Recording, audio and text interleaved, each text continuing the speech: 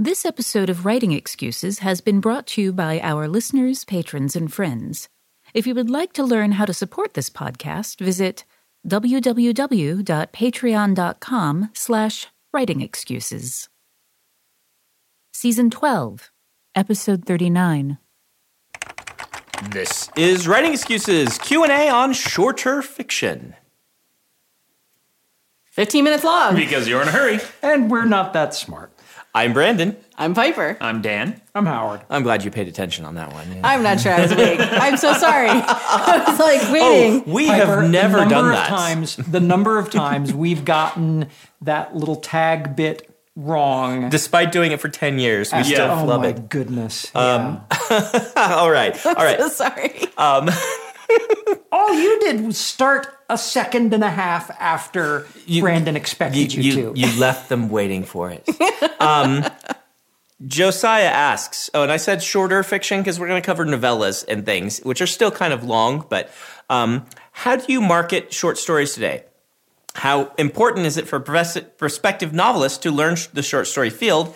And are novellas more viable now with self-publishing?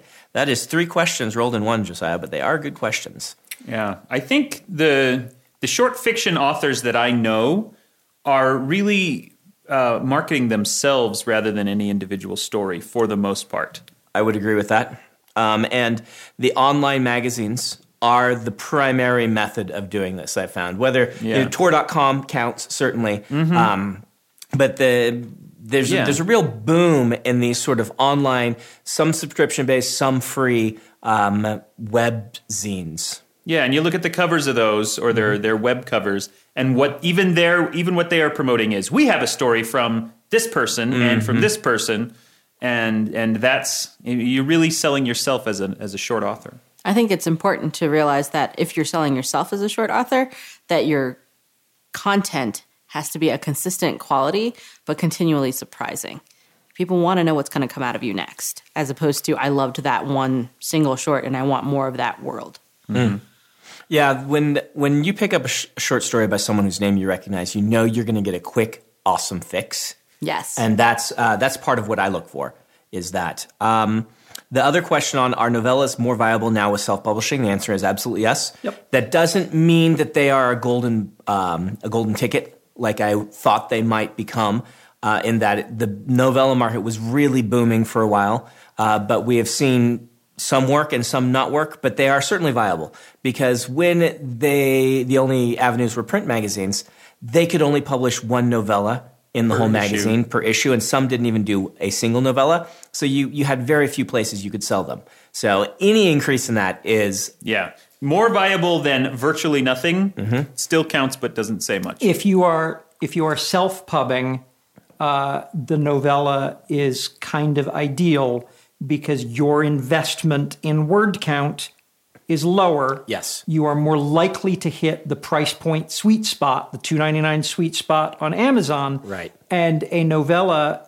serialized novellas are kind of perfect for web-based, for mobile-based consumption. I think it is an excellent form for this, but let's reiterate what... Not a golden ticket. Not a golden ticket. Not a golden ticket. If you're good at the form and you can build a name for yourself, you'll do all right. The problem is just releasing a novella by itself it's gonna be worse than just releasing a novel, because it's bite-sized. It's gotta market you into something, like to take the readers and funnel them toward your novels or your other short fiction, or it has to be a tie-in to your novels as a bonus thing for fans. Matt Wallace's Sin du Jour series, which I promoted in 2016, I think, is a great example. If you're looking at the novella market, if you're looking at, what can I do with serial novellas, Matt Wallace's Sin du Jour series is worth picking up and looking at, because I think he has executed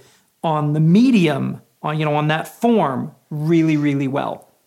We've talked earlier this year about leveraging either short stories or novellas in particular to give your readers something to read in between the releases of your novels. Mm-hmm. And I've seen that approach, especially if you only have one novel per year, depending on how fast or how many different series you're juggling, a novella is a good option to have another taste of that story or that universe come out in the same year without burning yourself out as a writer. All right. Danielle asks, what are tips you have for mapping out the pacing of a short story? Well, Mary has this fantastic formula. We talked about it with Mary.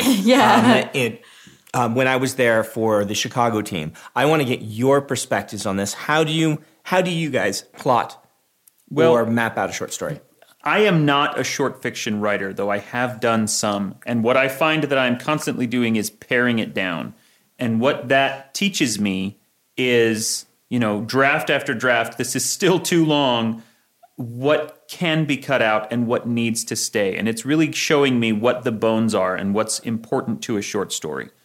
I don't know if I have the discovery writing a short story is really problematic because, I shouldn't say it's problematic for everybody, but it's fraught because the end, you don't know it. And the end really should only be about 5,000 or 6,000 words away from where you started. For me, plotting the pacing out means before I sit down to write, I need to know the beginning, I need to know the middle, and I need to know the end. I need to know those three things, and then I'll use, Post-it notes or index cards or something to tell me, hey, by the 2,000 word mark, I have to have hit the middle.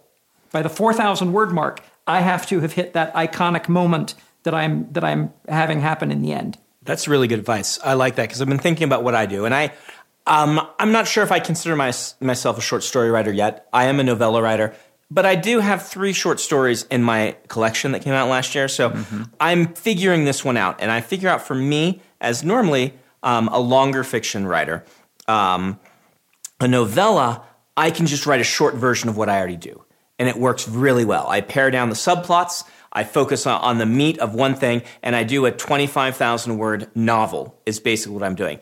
Short stories are different. Short stories are not a shorter novel. Short stories are their own thing, at least in... And so for what I'm doing is I really have to know what my ending is, and I have to contain the way I'm pointed at that. I say, this is the thing, that the zing, the zip, the pow I want to have at the end of this story, and every little piece needs to only be pointed at that pow. We're not pointed at the character arc, we're pointed at the pow. If the character arc is the pow, then that's fine, but everything has to be focused on that, and that is how I make them work.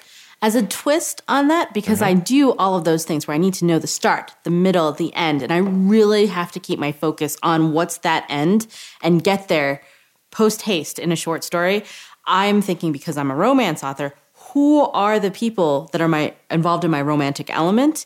How are they going to survive the challenge? How are they going to react to the challenge? There has to be not only a climax, but a black moment for that couple where there's a chance that they're not going to get together. And then by the end, I have to make it so they resolve their end game and also get together at least believably. Whether that's going to be a happily ever after, if that's not believable, I won't do it. I'll have to put something in their background to make it believable that they're going to end up together. Or I settle for a happily for now, where they're going to explore the relationship further in their future. So, Sarah asks, how short is too short for short fiction? There are Flash Fiction Fridays that fit on Twitter. Oh my gosh. Posts. Yeah, there was a Twitter... There was a good Twitter one that you posted. Well, our good friend Eric James Stone, for a long time, I don't know if he still does it, his business card has Flash Fiction on the back of it. Yeah, I'm planning brilliant to talk a lot about that in a future podcast. But yeah, it was one of those things that blew my mind when he handed me the card, and then I flipped it over. There was a complete story on the back. It was great. Yeah, I really admire Flash Fiction, and I love to see Flash Fiction paired with amazing artwork or photography that maybe inspired or spoke to the Flash Fiction. All right, so Aya asks, is publishing sections from a novel a viable way to get traction for that novel, or is there a better way to break in if you want a novel published? Ooh, in what sense is she talking? Yeah, are we talking about serialization or like wow? That I'm anticipating that she's like, should I take my novel and do it serialized or things like this. And we are going to talk serialized storytelling coming up. So watch for those podcasts. That'll be next month. But I would suggest that publishing sections from a novel, if you want to try that, look at Dragonflight by Anne McCaffrey, which she actually published the first few chapters because they made their own arc in one of the magazines, won the Hugo for that, and then released the full novel. Now, it's not what happened with Ender's Game, where it was a short story first that he expanded. Okay, that's what I was going to ask. Yeah, it was actually a section from a planned novel, as I understand it, that has a beginning, middle, and end, and is kind of the introduction of a woman, joining the Dragon Riders, and then the whole main story is her experiences there. Interesting.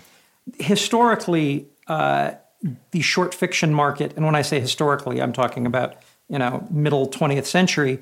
The short fiction market was a low investment method for a new writer to introduce themselves to editors. The editor only has to spend about 15 minutes to read the entire submission to see if this person can tell a story. And so the short fiction market was, for many people, the only way to break in. It's the only way to introduce yourself. That is no longer the case. Yeah. But in some cases that it may still work. Pat Rothfuss, Name of the Wind, won the Writers of the Future contest as an excerpt. It does happen. Let me warn you, as we have said earlier this month, read this genre if you want to write it. Yeah. Don't just be like, well, I'm a novel writer. I'm going to start, bullying in and having my novel stuff, try to get it published. Read the short fiction magazines. If you have something that's an excerpt of a novel that'll fit, it happens all the time. But it happens because the person knows short fiction, has been reading short fiction, and is able to present a piece that works for the magazine's needs. The magazines are not a promotional opportunity. Well, they are an opportunity for you, but they don't exist to promote you. They exist to provide great experiences for the readers by authors who know the format. And if you can do that, great. If you can't, then you don't need to. Listen to what Howard just said. This is not a requirement. Say goodbye to your credit card rewards. Greedy corporate mega stores, led by Walmart and Target, are pushing for a law in Congress to take away your hard-earned cash back and travel points to line their pockets. The Durbin-Marshall credit card bill would enact harmful credit card routing mandates that would end credit card rewards as we know it. If you love your credit card rewards, tell your lawmakers, hands off my rewards. Tell them to oppose the Durbin-Marshall credit card bill. Everybody in your crew identifies as either Big Mac Burger, McNuggets, or McCrispy Sandwich. But you're the Filet-O-Fish Sandwich all day. That crispy fish, that savory tartar sauce, that melty cheese, that pillowy bun. Yeah, you get it. Every time. And if you love the Filet-O-Fish, right now you can catch two of the classics you love for just $6. Limited time only. Price and participation may vary. Cannot be combined with any other offer. Single item at regular price. Ba-da-ba-ba-ba. Let's stop for our book of the week, which is actually Howard is going to do for us. Mind Over Matter. Yes. Actually, the title of the book you'll get it in is Called to Battle, Volume 2 from Privateer Press's Skull Island Expeditions imprint. The story I wrote was called Mind Over Matter, and what they wanted was a horror story that introduced these mind slaver people to the reader. It's game fiction. It's designed to, in one way, embed people further in the game that they're playing. But when I set out to write it, and this one of the reasons I wanted to promote it promo it here. When I set out to write it, I knew I can't just be writing for people who play the game. I have been given an assignment by this company to write this story, but I need to say enough things in the course of telling the story that people completely unfamiliar with the game setting will immediately be on board with what's happening. So the volume is called Called to Battle Volume 2, and the story that I wrote is called Mind Over Matter. All right. That sounds awesome. Let me ask you this one. Richard says, what should I look for in a semi-pro market if a story has already been rejected by the major markets? And I actually have an answer for this one prepared in case you guys. Let's hear it. Because I was looking at this and thinking, there are lots of great semi-pro options. Dan and I edited a semi-pro science fiction magazine, and so I would say reputation mixed with editorial style. Right? You want to look for the ones that are well regarded online. At this point with semi-pro, you're not really looking for the money. It's going to pay you $50 or something like that. They should pay, but it doesn't matter if it's a tiny amount. You want good reputation, and you want to be reading some of these. Pick up issues and say, hey, does this style, would my story fit in here? Again, don't just be blindly sending out to everything listed in Writer's Market. You want to be part of the community and part of the conversation. I don't want to name any names, but when we worked on that magazine, there was another magazine that I guess was one step lower than semi-pro that we had a lot of responses of people that we rejected who later got published in this other one, and they would write us kind of snide letters saying, see, it was good enough. That happened like 3 or 4 times. It happened a lot to the point that we commented on it. But then what we found when Brandon and I started going around to conventions and World Fantasy and things and talking to editors is that professional editors at big houses knew who we were. They recognized our magazine, and they'd never heard of this other one. And so there is something to be said for reputation. Now, let me say this. My friend Jim Zub used to do portfolio reviews, and he would find in portfolios that he rejected for admission into the program that he's an instructor for, where someone had done a piece of artwork on notebook paper and submitted it that way. And Jim's response was, guys, if you drew it on notebook paper, draw it again. If you're not willing to draw it again, this is not the market for you. If you're writing short fiction and it gets rejected, write something else. Right. You have to be able to write it again. I agree with that 100%. At the same time, though, most professionals say, send that piece out until, you are down to the cooking magazines that occasionally want, send it out to get that experience of doing it. But and yes, for me, the point of diminishing returns is if I'm spending more time pitching and submitting a story than I am spending writing stories, I should probably write something new. Now, one thing I'd like to point out is that it could be hard to figure out what's the reputation of that magazine. Mm-hmm. So I would say one really quick reference that I have is a site called Predators and Editors that you can go check it out. There's forum style, and there are also lists where people share their experiences on the magazine. Now, it's not a blacklist or anything like that, but the idea is that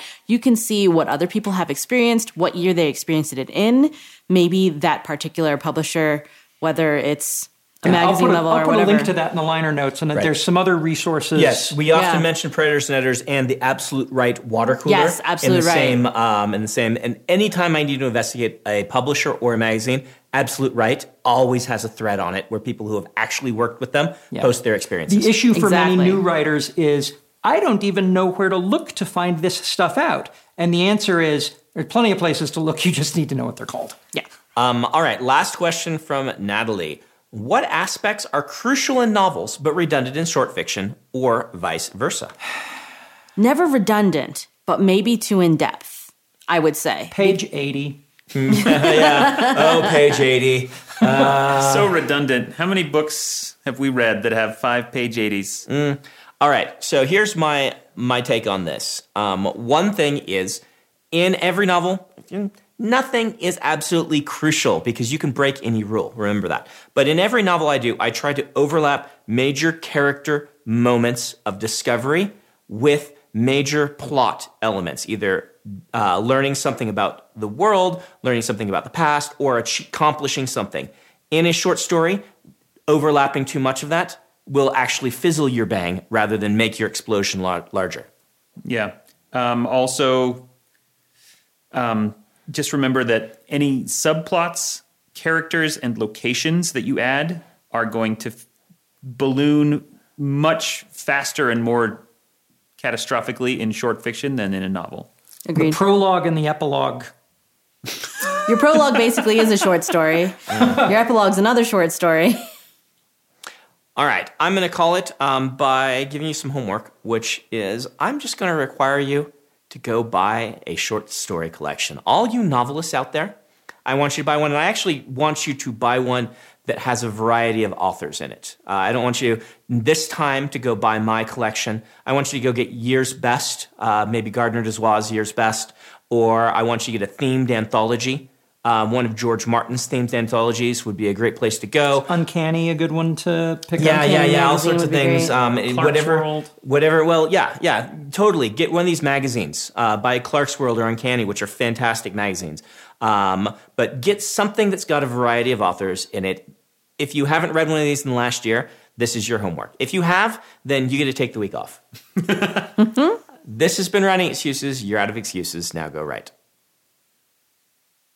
Writing Excuses is a Dragonsteel production, jointly hosted by Brandon Sanderson, Dan Wells, Mary Robinette Kowal, and Howard Taylor. This episode was mastered by Alex Jackson. If you aren't familiar with Locus Magazine, they're a long-standing and respected website, magazine archive, and resource for science fiction, fantasy, and horror. Basically, they're the industry magazine for our genre. They also run the annual Locus Awards, a top-tier award that recognizes new, diverse, and excellent voices in speculative fiction. They tell the storyteller's stories through author interviews, book reviews, curated reading lists, international industry news, obituaries, and more. Locus has meant a lot to me, both personally and professionally. In my career, I've been interviewed by them, and I've also turned to them as a source of understanding who is involved in the industry. Locus is holding their annual fundraising drive to keep their doors open, lights on, and future bright. I'll be contributing to their crowdfunding campaign by donating a cut scene, some original art, and a couple of other things like, do you want to do a one-on-one chat with me? So join me in supporting Locus.